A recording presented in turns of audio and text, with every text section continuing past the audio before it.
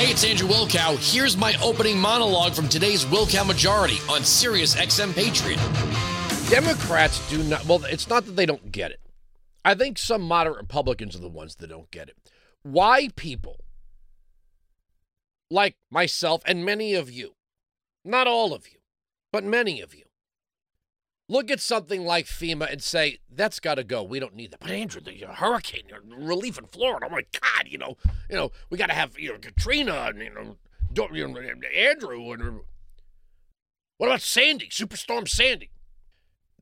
This reasoning that we have, we hear the Democrats talk about democracy and our democracy, and they seem to not understand when we say, well, it's not our democracy, it's our Constitution. There are powers and responsibilities divided between the three branches of the federal government and the state governments, right? That's what the 10th Amendment is all about. And every time as a conservative that you cite something in the Constitution, along will come a left-wing legal analyst, a Lawrence Tribe, or whoever. Well, that's just an obscure passage of the Constitution. That's not really important. These are the people that have sodomized the Commerce Clause. They think there's no such thing as an obscure passage in the Constitution. Okay, Andrew, get to it. Headline, Politico. DeSantis asked the feds for hurricane relief, but he's long used their cash. Florida is now poised to benefit from billions of dollars in additional federal assistance to grapple with the devastating damage left by Hurricane Ian. Governor Ron DeSantis has been a persistent critic of President Joe Biden on nearly every policy front as he moves towards a likely presidential 2024 bid. But the Florida Republican likes one thing about the president: his wallet. Oh, it's his wallet. These resources are his. That's an attitude right there. On the left, in the media, in Washington. The Democrats know damn well they're the party of government. They know who they are. A lot of you love that quote. Republicans hold office, Democrats hold power. My friend, my colleague, my office mate, David Webb, wrote a whole column about that for The Hill, crediting me, even though the quote's not really mine. He just said he heard it from me. That's how they view this. It's the president's wallet. This is his. You better be loyal. Kiss the ring. You want to know why people like myself and many of you want to get, for those of you that might not be initiated to this, why we want to get rid of things like the Department of Housing and Urban Development, the Department of Education, and the Federal Emergency Management Agency, is that what happens inevitably, this is not hard to understand, is that taxes are levied on the states for the purpose of providing the states resources that they had prior to the tax being levied upon them to create some agency that's supposed to save the state from itself. Now, if you want to say, what if the resources are not enough? Well, this is what states are supposed to do primarily, whether it's a red state, a blue state, whatever it is. The idea that politicians, that your local mayor thinks to himself or her to herself, well, I don't have to make a plan for emergencies. I can go around spreading money around to increase my power. And you know what? If anything happens, I'll just go running to the county. Then the county commissioners think, well, we don't have to have a plan for anything. We can spread our resources around to build our political bases. If anything happens, we'll go to the state. And the state politicians and the governors think to themselves, well, I don't have to have a plan for these things. If anything happens, I'll go to the federal government. And when the you-know-what hits the fan, what does the federal government do? It has to borrow and print. We're over $30 trillion in debt right now. I mean, we're watching as Joe Biden is calling individual mayors and playing a little game where he's kind of putting DeSantis last in line. Meanwhile, Zelensky's front of the line. Fixing Ukraine, saving Ukraine.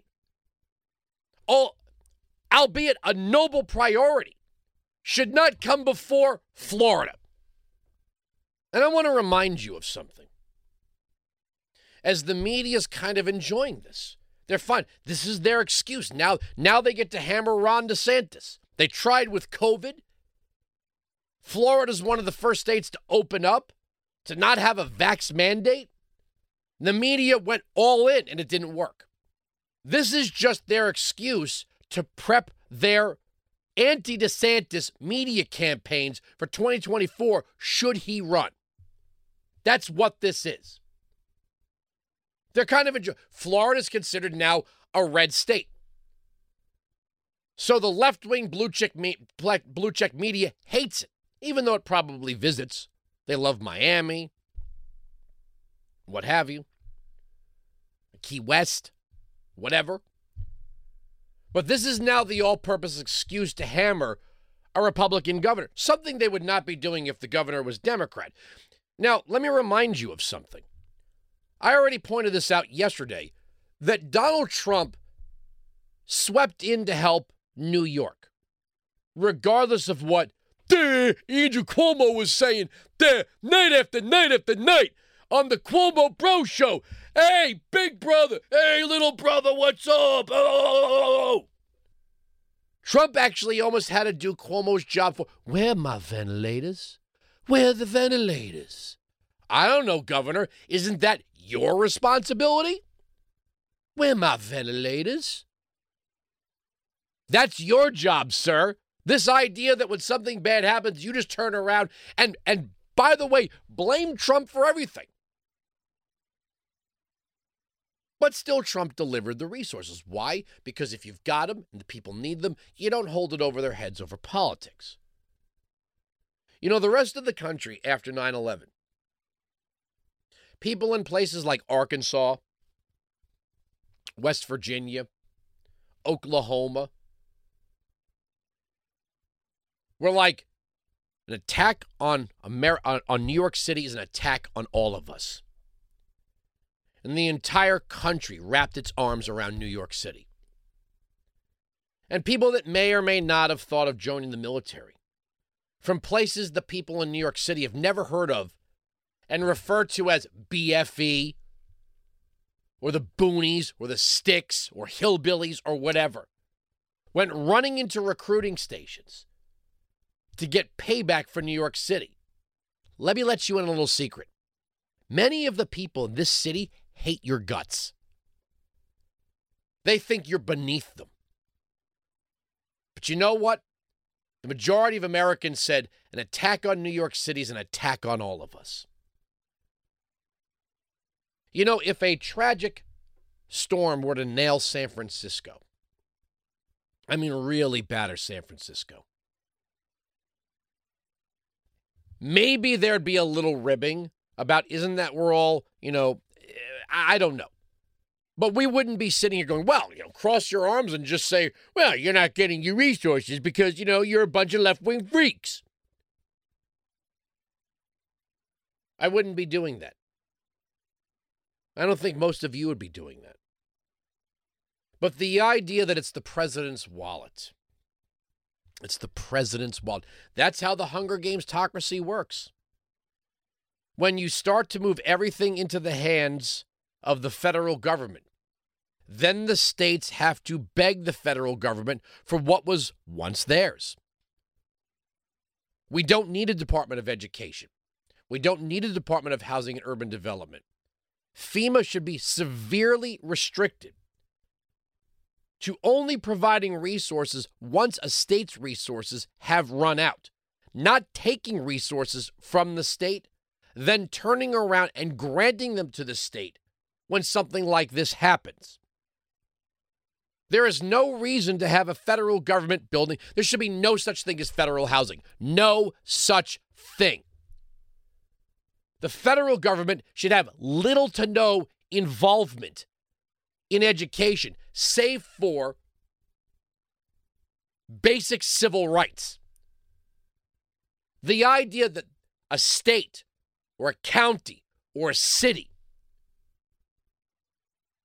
would have to go to the federal government and say, we need education dollars. Well, where do all dollars to the federal government come from? Where do they come from? They come from the states. They come from the states. The federal government doesn't have anything that the state doesn't provide. All 50 states provide for the federal government. The colonies created the federal government, not the other way around.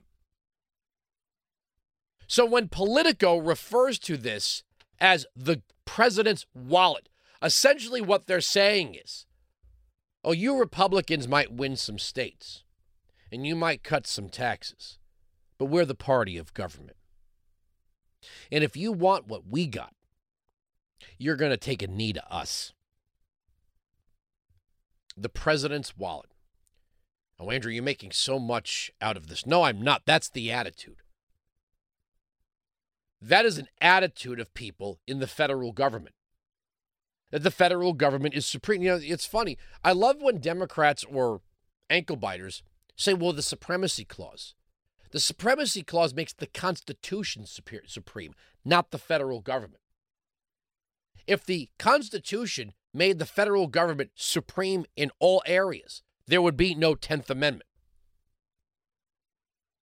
All powers not delegated to the government of the United States are reserved to the states or to the people. Right now, we got Biden now saying that he was raised in a Puerto Rican community. And he went to temple more than any Jew that he knows. Translation, I met a guy from Puerto Rico back in 1963, and I know Chuck Schumer. Maybe he watched Juan Epstein on an episode of Welcome Back, Kotter or something. I don't know. Why did Democrats do this? Remember Barack Obama started, they jokingly started putting an apostrophe for some of his signs? Like Barack Obama, like he was some kind of leprechaun? Didn't John Kerry claim he was Jewish at one point? I don't, you know? The whole thing of having to pretend you're this mosaic. Joe Biden is an old white guy. That's it. Joe Biden is an old white guy who lies repeatedly about his life backstory. He was a truck driver. His family were coal miners. No one in his family were coal miners, and he drove a truck once. By that standard, I'm a truck driver. Oh, yeah. I rented one of those really big. They were out of the U-Hauls, the small ones, so they had to give me the really big one. I mean, the one that's like, you know, the size you would move a whole house. I was moving an apartment. I drove it. It's a truck. I'm a truck driver. We can all do this in our lives. We can take a tiny granule of our life experiences and make that our backstory for the right audience. So now Biden's a Puerto Rican Jew. Start calling him Juan Epstein. Now, come on, man.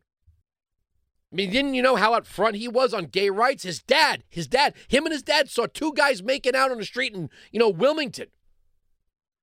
And his dad told him that love is love. That's it, son. Look at that right there. Those two men in an embrace. You got to respect that, son. Look at that. That's love is love. One day you're going to inherit a country where there'll be no barriers. People will say love is love, science is real, and no human is illegal. Nobody believes that. Joe Biden doesn't even believe it. Plagiarized his way out of the 88 race, finished bottom of his class at Syracuse. Maybe he was a lifeguard for like 3 weeks at a pool where some black kid was swimming, Weinzig 695 Patriot 957-2874. But it's his wallet. It's his wallet. And, well, damn it, DeSantis and you horrible people in Florida, you will take a knee and bow. Bow before Zod. That's a bad Superman reference.